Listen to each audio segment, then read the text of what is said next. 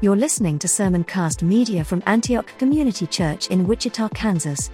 For more of our sermons, resources, or to support this ministry financially, see our website at antiochwichita.org. So over the last couple of weeks, the fantastic Pastor Randy and Pastor Jimmy have started and kicked off our series on Advent.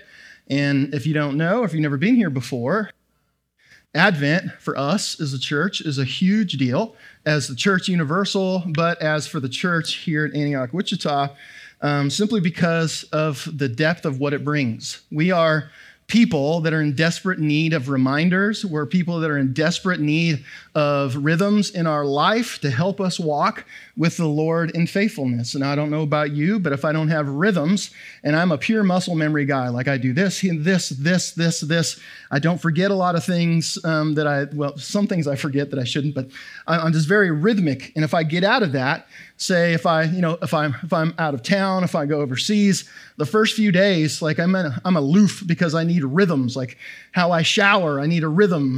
When I go to bed, I need a rhythm. When I pray, I need a rhythm. And so when all these things happen, we get in, sometimes it could become a rut, but honestly, rhythms are good for us. Advent is a gift to us because it is a yearly rhythm celebrated by the church that just does a couple things that we desperately need reminders of. And so the thing will be up there as it always is. Every year we talk about Advent means coming or arrival, and the season has a dual focus of remembering the first coming of Christ and looking forward to his second coming. So there's this misconception that Advent and Christmas are all the same thing. They're all merged together. They're not. They're actually two separate things. One is the preface to the birth of Christ, but the preface, the journey of Advent, critically important. And so, number one, we look to the manger. And I don't know if you know this, but all of time since the fall until completion of the second return of Christ, when everything's done, everybody is in a mode of anticipation. That Adam and Eve fell, to the minute God gave the promise in Genesis 3:15, this proto-evangelium, this coming of this Savior that happens to be Jesus, that's woven all throughout the Old Testament, that people are longing and waiting. And so when Jesus comes in a manger, he's born lowly, humble, God himself in this baby, as this baby, and we look at that, and part of Advent is thank you, God, for the birth of Christ. But it's too focused. And then the other part of Advent is moving from that, celebrating that, but also Advent is looking for the second coming of Jesus, the arrival part 2, right? And I hear the sequel's even better. Amen? Did he just say No, I'm just saying there's completion. This was the opening. And so we look forward to, Christians who don't anticipate the coming of Christ are missing it.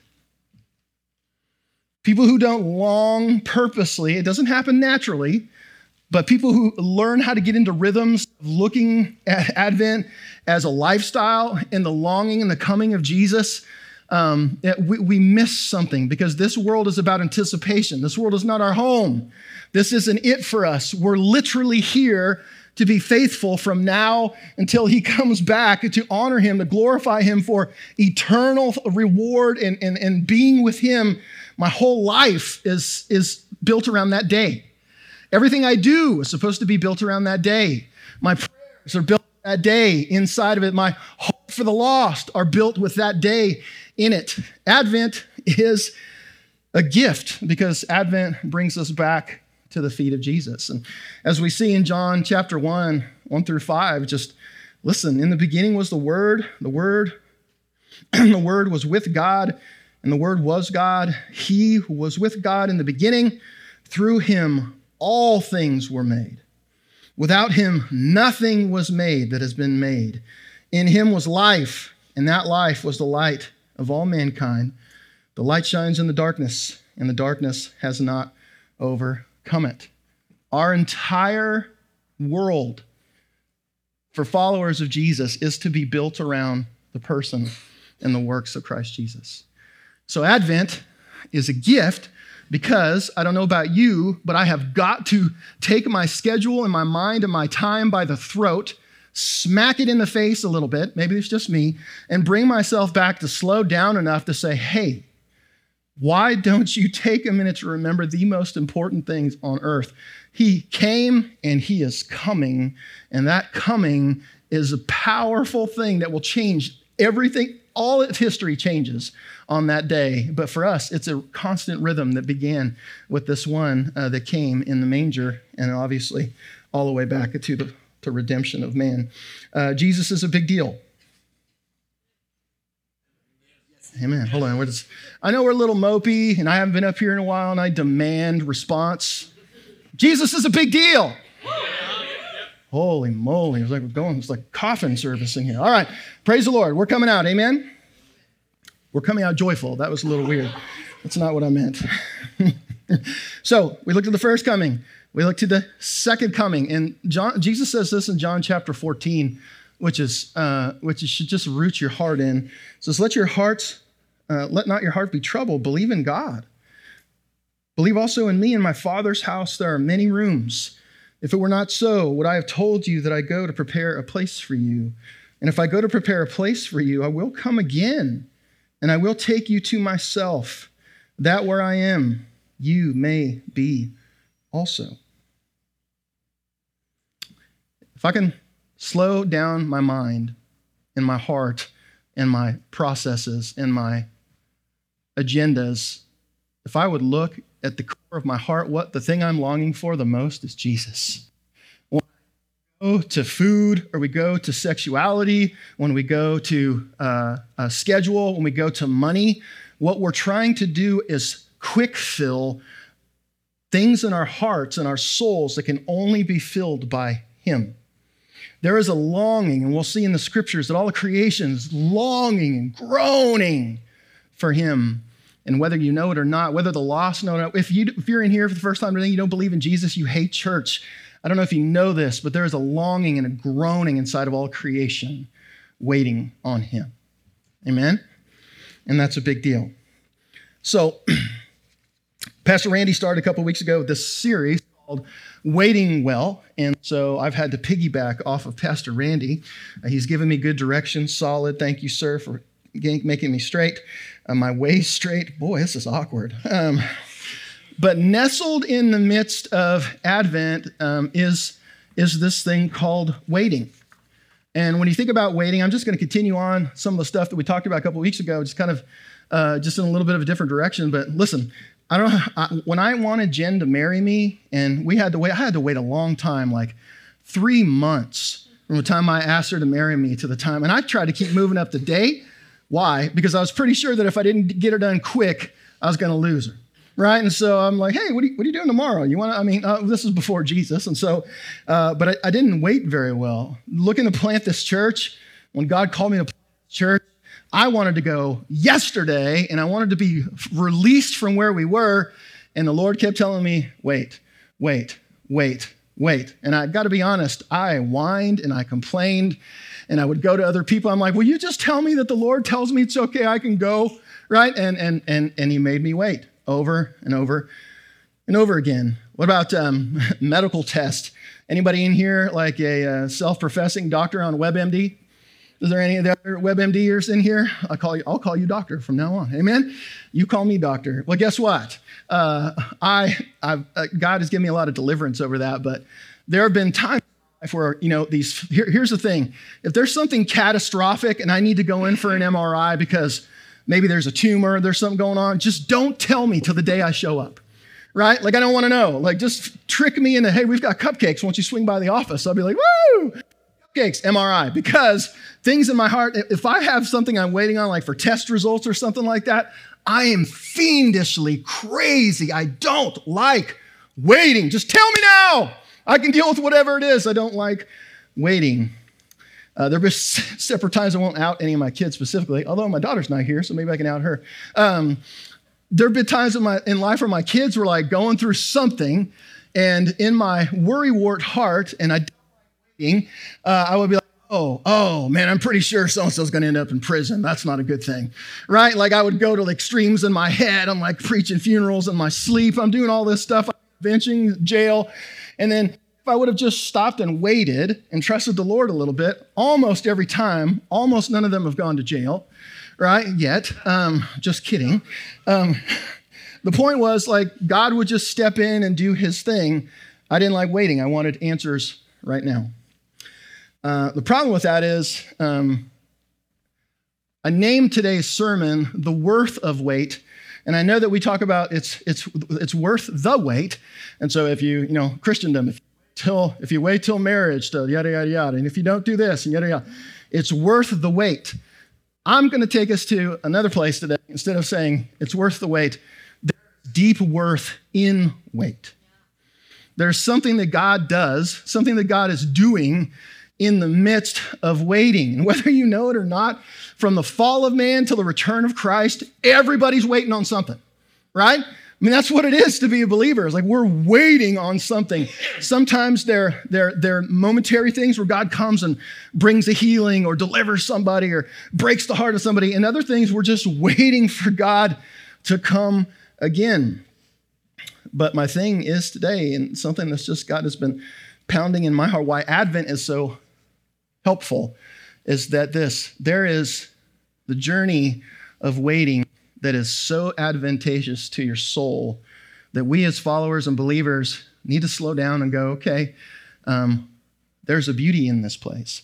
And so we go through things like, all right, if I just get a new car, and then I get a new car, and then what happens? Are you content? Or if I just have a new spouse, not a spouse, that's weird. If I just have a new friend, or if I just have, does anybody have buyer's remorse in here? Everyone ever do that? I think about 90% of things I've ever bought, I have buyer's remorse in, right?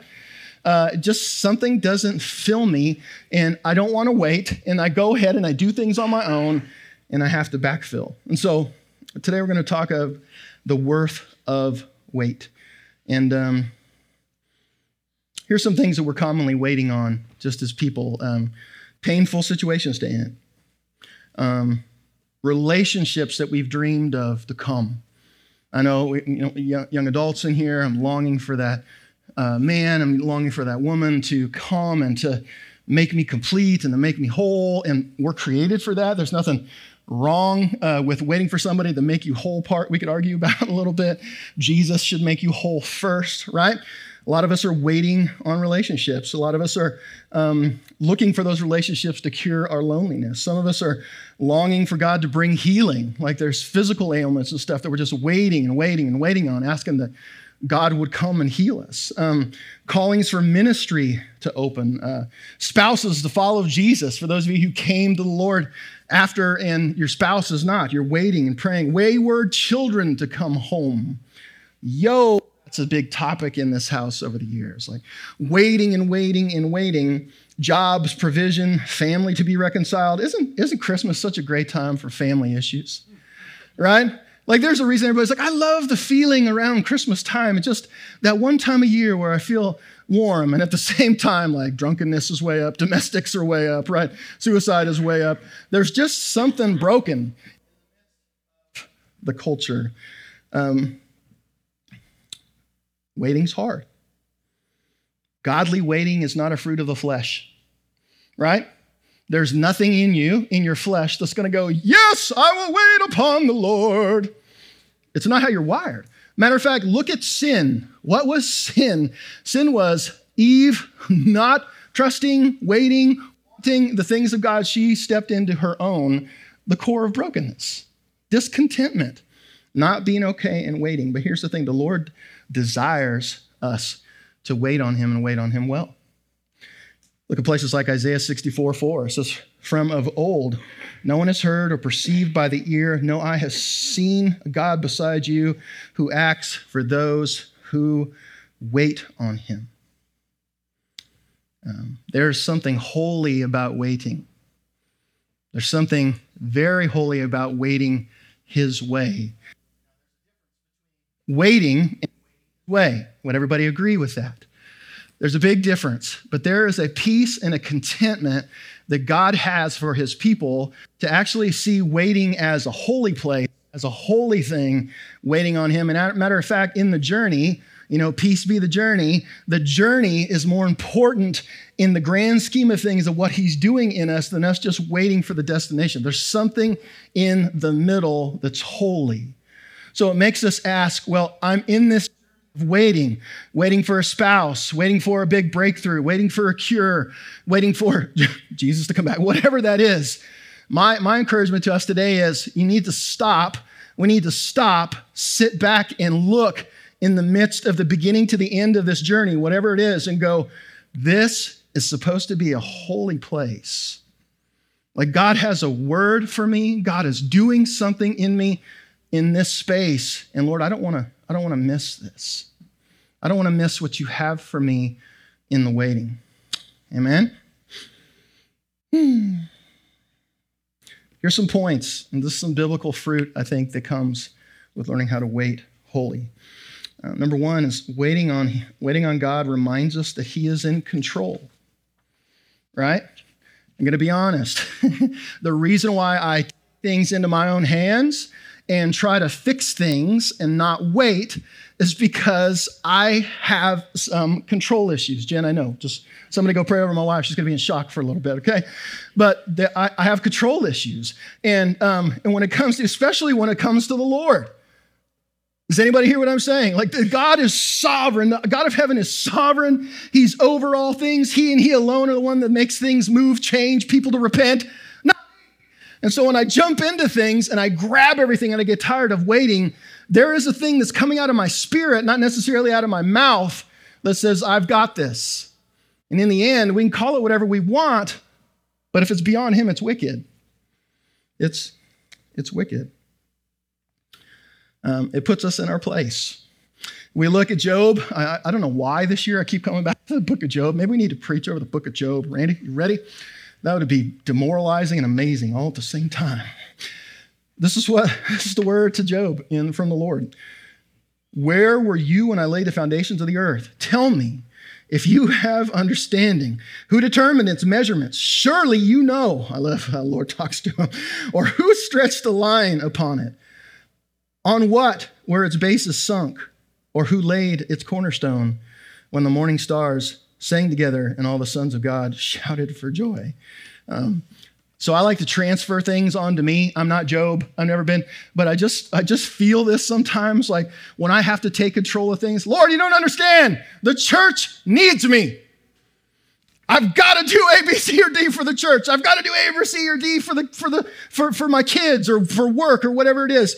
And sometimes I can just imagine the Lord saying, Rob, where were you when I laid the foundations of the earth? Not in a rebuke saying, hey, Rob, you're an idiot, but a reminder, just like it was to Job, in the midst of the chaos, especially in waiting, I've got this.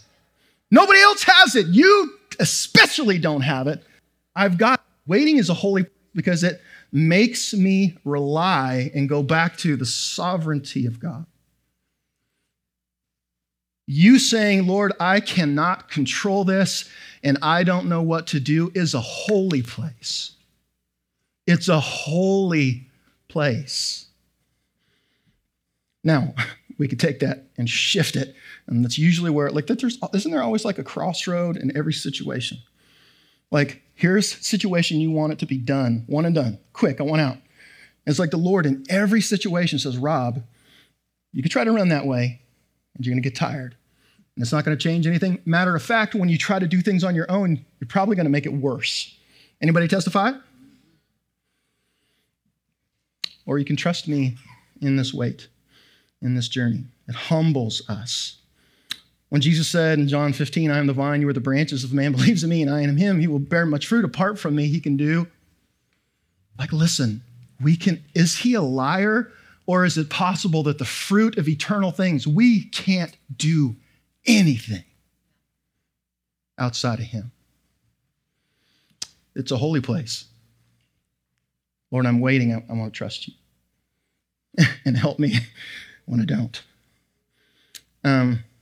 This quote, he doesn't make us wait because he's power hungry. We wait because he is right, and his ways and timing are absolutely the best for us.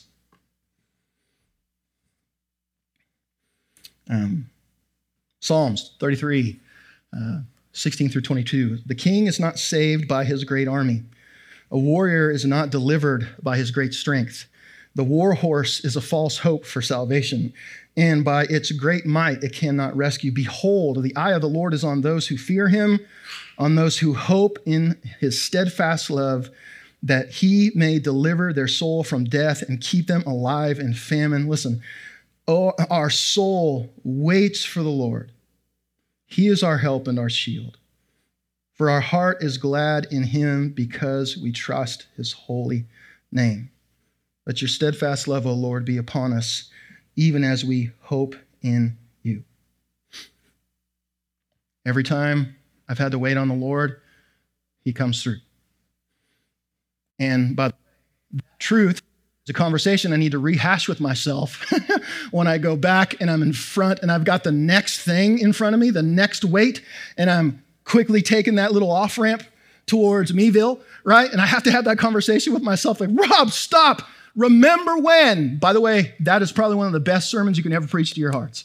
Remember whens, right? You need to preach the gospel to yourself every day, and you need to be able to preach the remember whens to yourself, right? Remember last time when I tried to take this into my hands, but the Lord just sought me out and I waited and he came through. That's a holy place. And that's a gift. We just have to see it that way. Next part is waiting is where kingdom renovation happens. I don't know. How many people still watch Fixer Upper? I'm all about that Magnolia Network. Me and Jerry, is that it? Nobody else in here? Oh, you do. I'm sorry, I didn't see you. So precious. Thank you for sharing. So I watch that show still. I wish I could just get the beginning and the end. I don't need so much of the Chip antics in the middle, right? By the way, Chip and Joe are Antioch people. They're Antioch Waco people. Just a little tidbits why we're so awesome.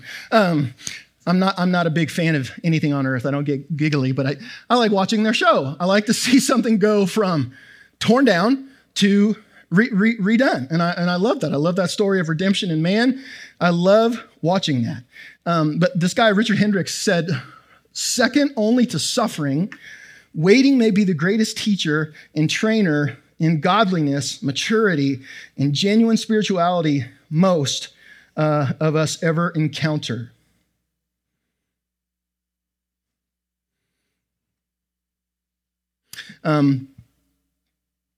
Listen, look at Israel for a minute.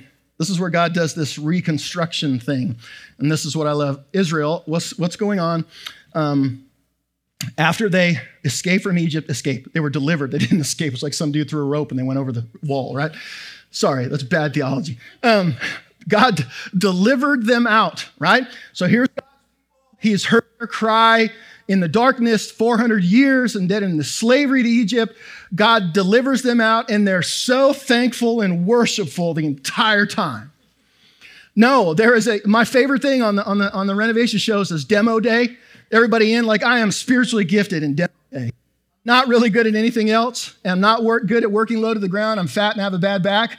But if you want walls taken out, I am your guy, right? I will run through walls. I will kick through walls, take a lot of ibuprofen.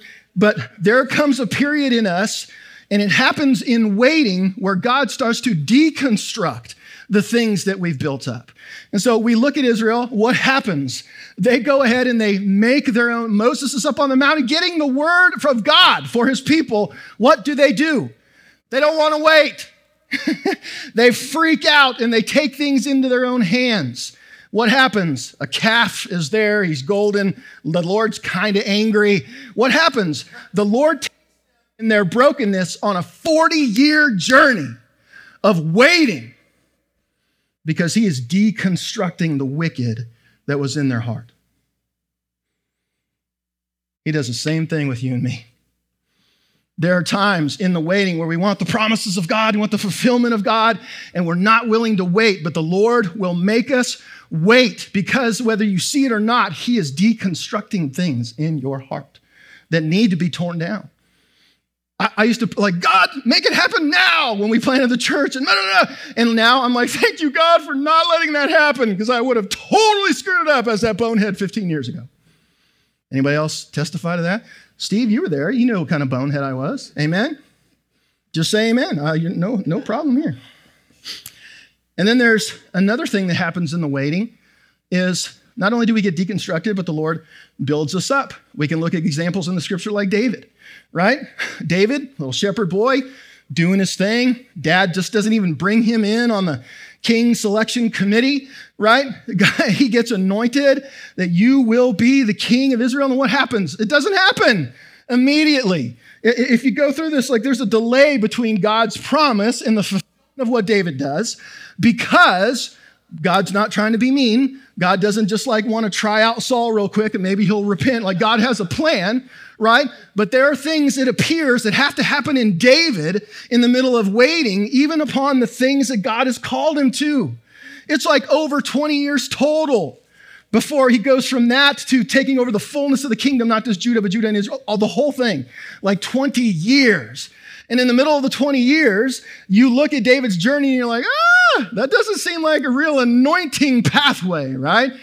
He's literally hiding from the man who's going to try to kill him as the guy is pooping in a cave. What a calling, right? Some people would say, man, you think David in the middle of all that ever went, hey, Lord, where's the fulfillment of this thing? The people around David, maybe they went, I thought you were supposed to be king, brah. The promise doesn't go away because there's a gap. There's a gap, usually, because God is doing something in you as we're going towards where we need to be to walk in the promises of God. You are not there yet. That's okay. It's a journey.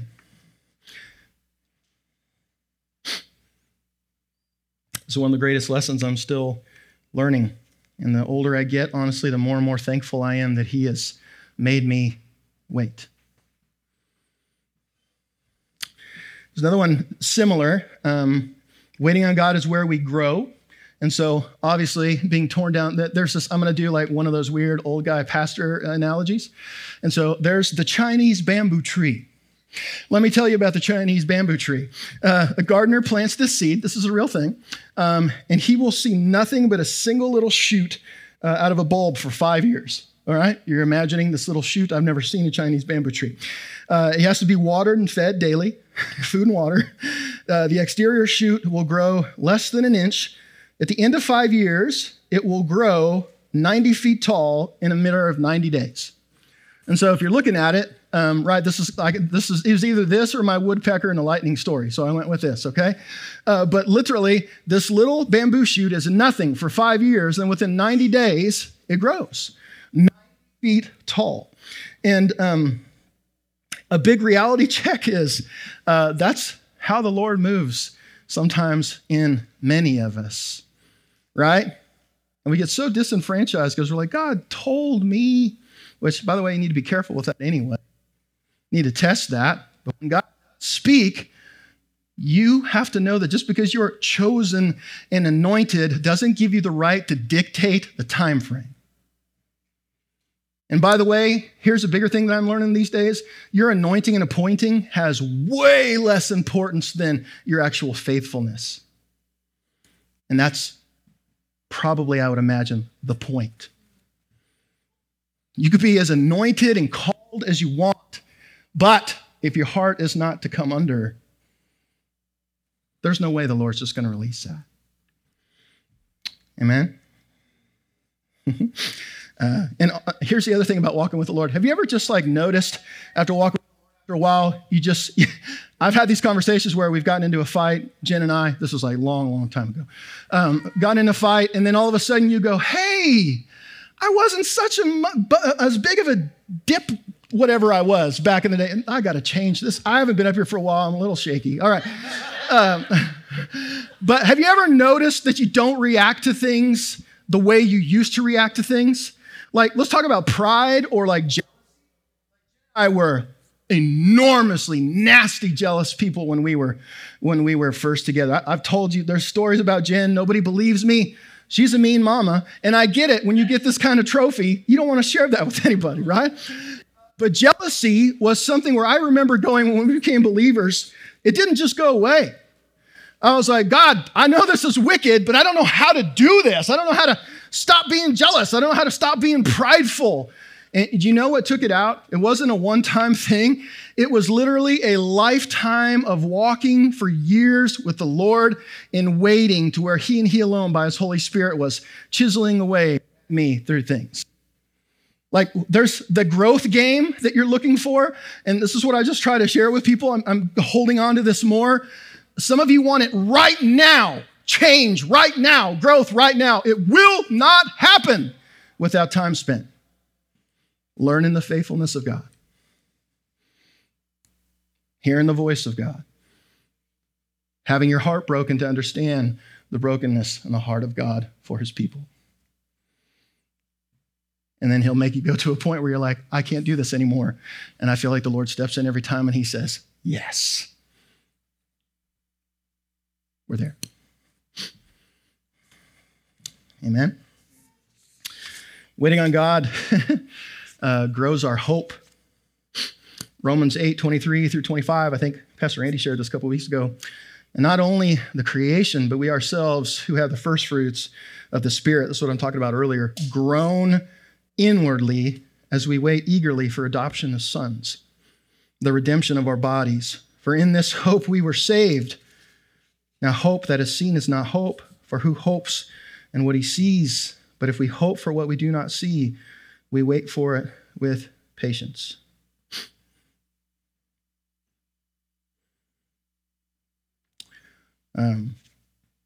I joke sometimes about, I don't understand people who are like, man, I love this life.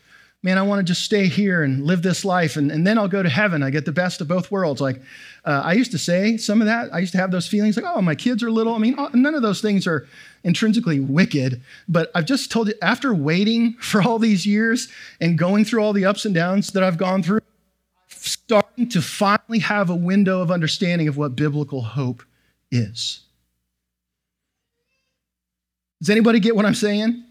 In the waiting for our kids, waiting for your sin battles just to be gone, waiting for humanity to be nice to each other, to do this and that and this. Waiting, I've just got to tell you, my head has been beaten in with brokenness. There are some days where I can't take it anymore. I can't take my mind anymore. I can't take the stuff of other people. Working on that, counseling, praise God, amen. But here's what it's done.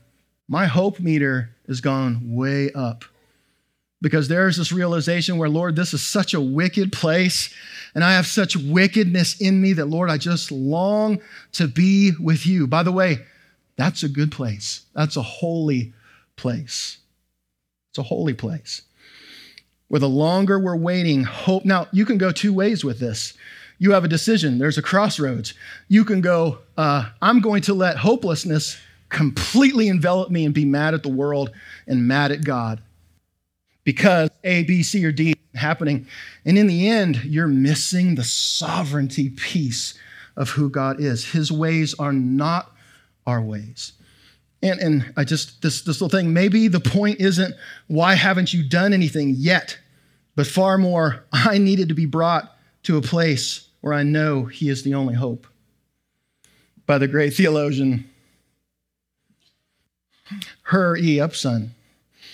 Dr. I know I should have placed on a not as a big a part of my point I was trying to make. Everybody get that? Distinguished Dr. Hur E. Upson. Okay. Someday I'm going to be gone. You guys are going to weep from my silliness. I missed how much of a donkey he was.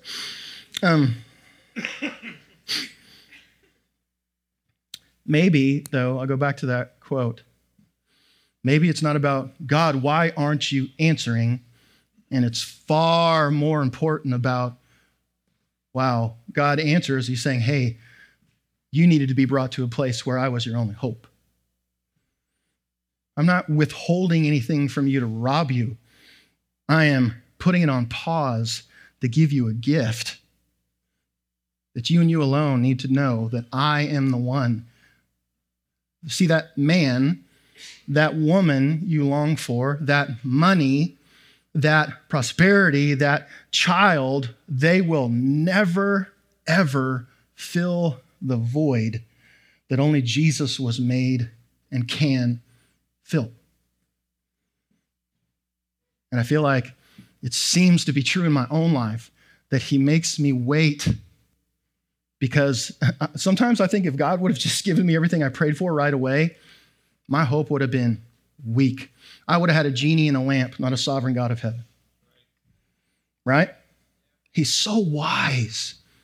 And my only argument is, God, my heart breaks in this. And his answer is, I know, but I've got something deeper for you in the midst of this wait. Got something better for you in the midst of this wait. Going along the same thing, like waiting on him grows our strength. I'm just going to Paul's words in 2 Corinthians 18 through 19. Many of us know the story. He had this thorn in his flesh. He pleaded with the Lord like 3 times to take it away, whatever that was, K-pop bands or something physical. I don't know what it was. But 3 times I pleaded with the Lord about this, that it should leave me. But he said to me, my grace is sufficient for you, for my power is made perfect in weakness. Therefore, I will boast all the more gladly of my weaknesses, so that the power of Christ may rest upon me. Here's a little nugget for you. Your strength doesn't change anything. My strength doesn't move any mountains. My strength and how, look at Rob Dans, he could just stay in there. Well, you know what? I'll show up every day, 50 years to get my kicked in. I'll do it. I'll do it over and over again. I won't quit.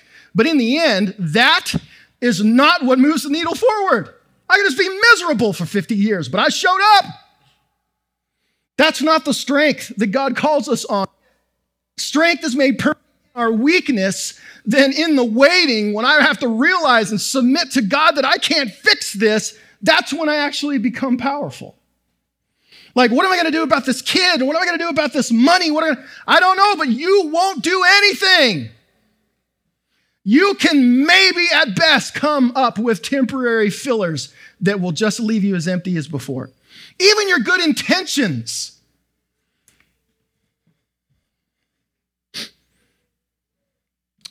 Albert Barnes, another quote, no donkey name at the end, I promise. It means that the people of God who trust in him shall become strong in faith, able to contend with their spiritual foes, to gain victory over their sins, and to discharge aright the duties, and to meet aright the trials of life. God gives them strength if they seek him in the way of his appointment, a promise which has been verified in the experience of his people in every age. The things that make us really strong seem to only grow in waiting. And it feels so helpless because we're like, God, if I don't do something, everything's going to fall apart. And I have said those words, and that is a testimony of my lack of faith in the sovereignty of God. And God's like, no, son, listen. If Paul said it, it's true of me. His strength is made perfect in my weakness. It's so backwards. We've got to undo what we've taught about strength. I have nothing wrong with manly men and manly women. I don't even know what to say anymore. Strength, all those things. I don't have anything opposed to that as long as it's not toxic. What I'm saying is real strength can come from the weakest little paraplegic person on the face of the earth physically and stuff, and they could be one of the most powerful beings on the face of the earth because their power inside, they wait on him. They wait on him.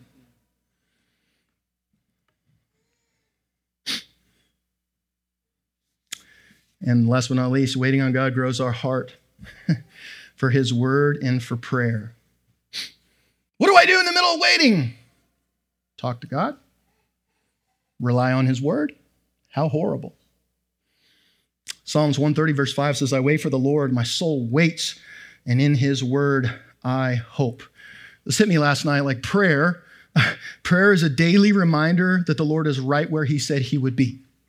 Right? That's what prayer is. It's a daily reminder that the Lord is exactly who he is. Like I can go and converse with the God of heaven.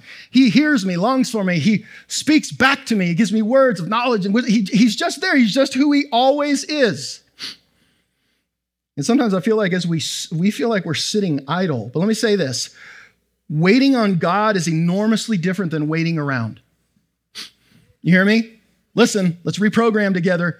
Waiting on God is extremely, enormously different than waiting around. In our sense, waiting means, in heaven's sense, waiting means staying in the parameters of trust. And there's work to do in the midst of those places. But it's not moving the bar forward, it's moving our faith upward. Amen? That's good. Good job, bro. I just came up with a few things, and I want to leave you with one thing at the end, a challenge. What do we do while we're waiting? Here's the first one. Like, you need to come to the understanding that waiting's worth it. It's not going to be up there, but just wrote down a couple texts that came to mind. Psalms 25:3, indeed, none who wait for you shall be put to shame. None who wait for you will be put to shame. This is like a litmus test for our spirit. Here's the question, God, how am I at waiting on you? And if you're like me, I'm not going to get straight A's. I don't think God works that way anyway. It's an honor system, right? Intention system. But it's not all good. And I need to be reminded every single situation that it is worth it to wait on God.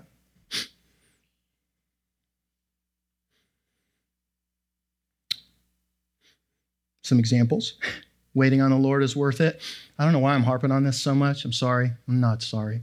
Just like marriage, like that whole, it's coming so taboo. It's always been taboo, but now it's like super taboo.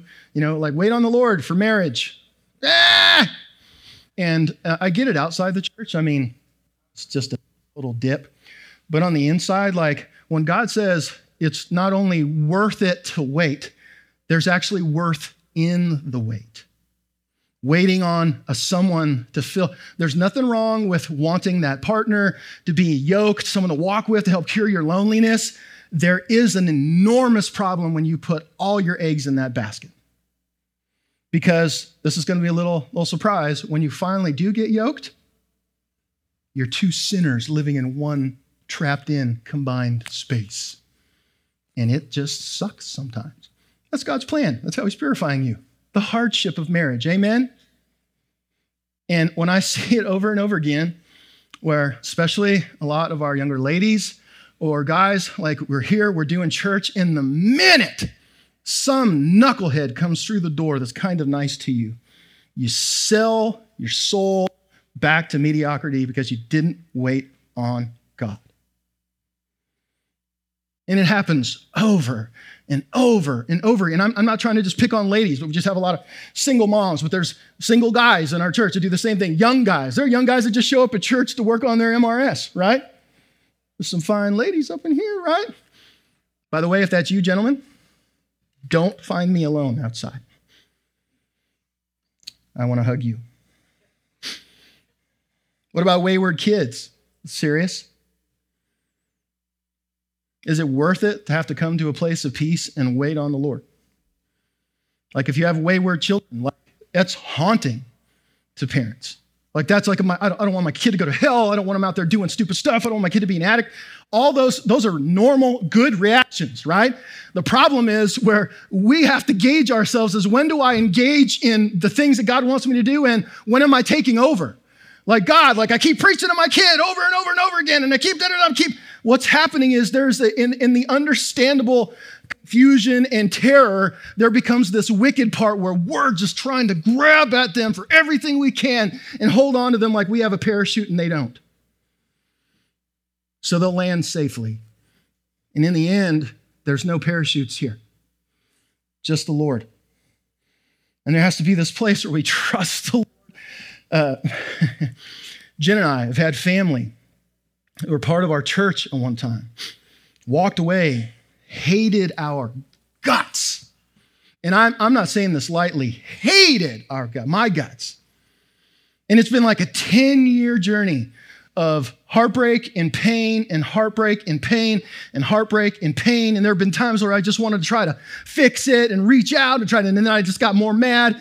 And in the end, we just kind of had to like surrender that whole deal. And then all of a sudden, over the last few months, the Lord is reconciling this relationship between my brother-in-law and me and my wife.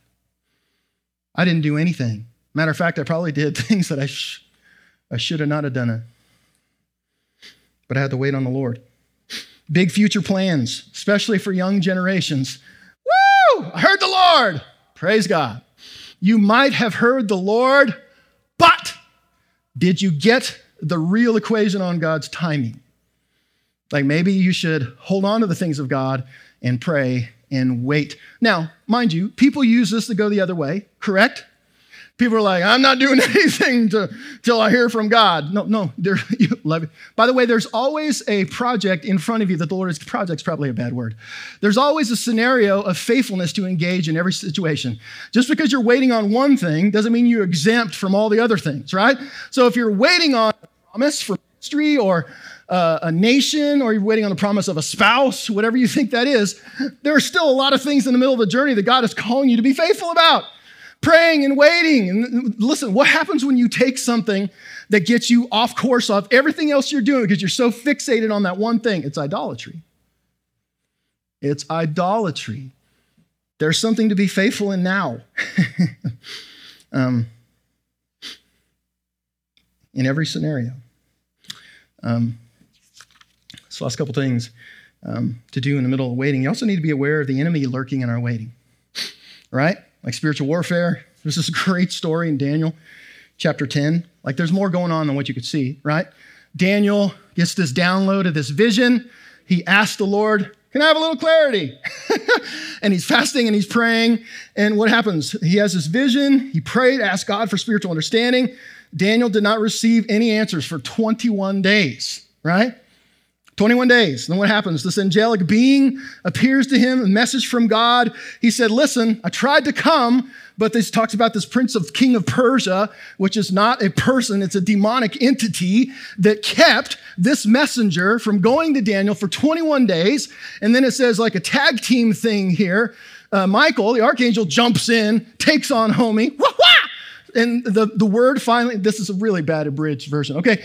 But this is, never mind. But Daniel received the word of the Lord. The reason I'm saying this is you need to understand that at all times there are things going on in the spiritual that you can't see. And so what we think might be just the ignoring of God, no one hears me, there also is a spiritual component that there could be something going on in the unseen things that have a touch on this realm. So what do we do? You need to slow things down. This sounds like a totally moronic statement, but you need to slow things down and figure out where you need to wait on him purposely. Right? Like we need to take stock. Like, am I so engulfed in waiting for this thing to happen? Listen, Psalms 106:13. But they soon forgot his works. They did not wait for his counsel. This is just this word over God who the people forget his works. Matthew 6, doing the whole seeking first the kingdom of God. Some of us are like, hey, I'm really wanting what God wants. The deeper question is, next level is, are you really okay with God's time? I feel like there's a surface level of Christianity and preaching where we stay at, like, hey, just listen for God's word. Listen for God, but then there comes deeper levels, which I think is where this church is, not in comparing to anybody else, but I think we're hungry for the things of God. So we've heard, hey, listen to the heart of God. What does God want? But there's a next step. The next step is now you need to wait on God and be faithful still. And I think that's where of us are. There's this old thing. You put up the next slide. PWR. How many of you have heard PWR before? It's the acronym for power. I don't know.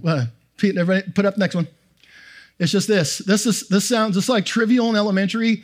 This is something that's been around for a long time, but it is. We had a leadership retreat a couple weeks ago, and Maybe it was last weekend. Was it last weekend? And we were supposed to get to this. We're working on all of our drama. Praise God.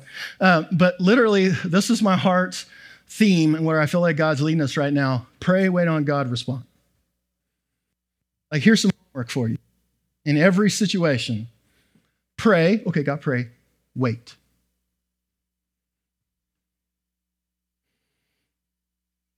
And then the moment God speaks, respond. This seems so simplistic, but the more I get old, is the more I see like this is literally the common theme of New Testamental faithfulness in Christianity. Yes, there are stuff to do, people to reach. We don't need to wait on God if we should love the lost.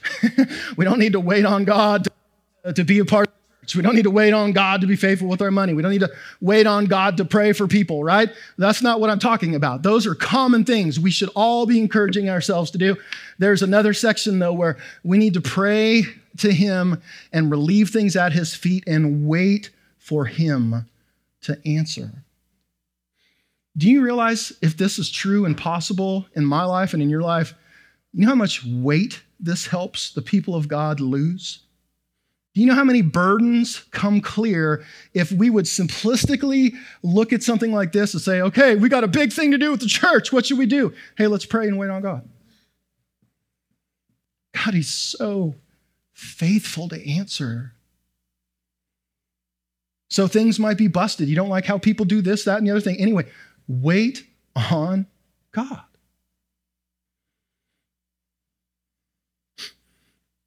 Told our leadership team the other day, we were talking about leadership structures and,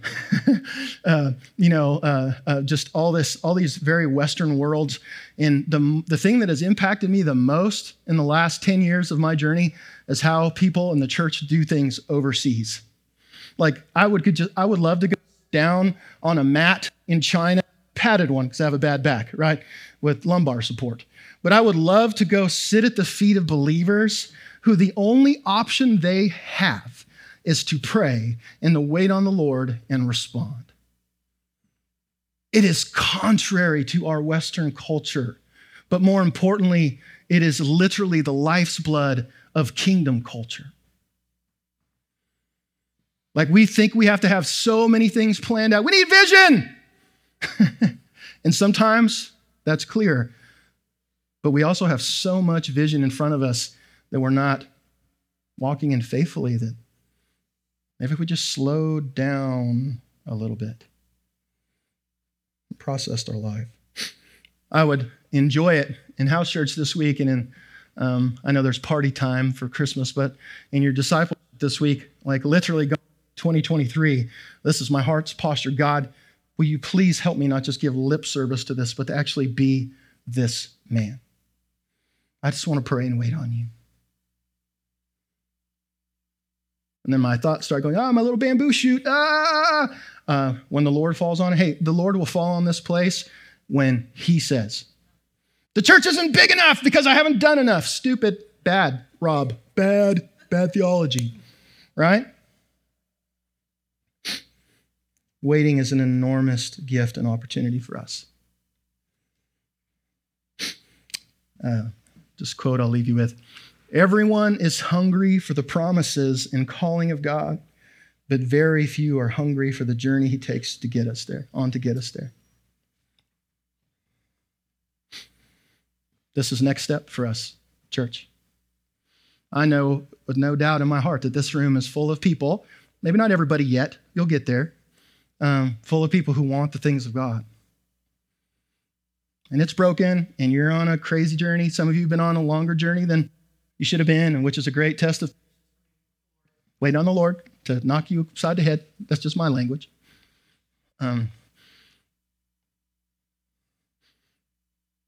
Here's our vision. We're church planners. We're disciple makers. We're house church people.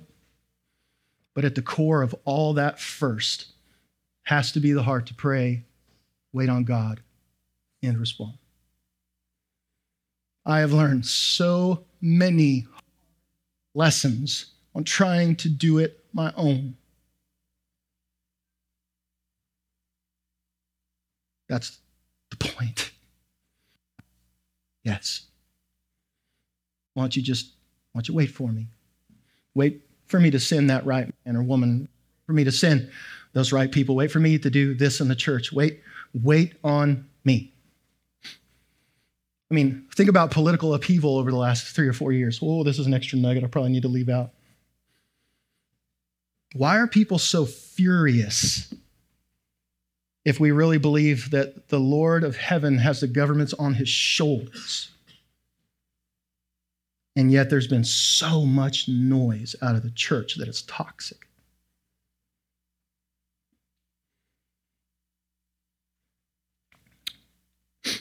May we be kingdom-waiting people.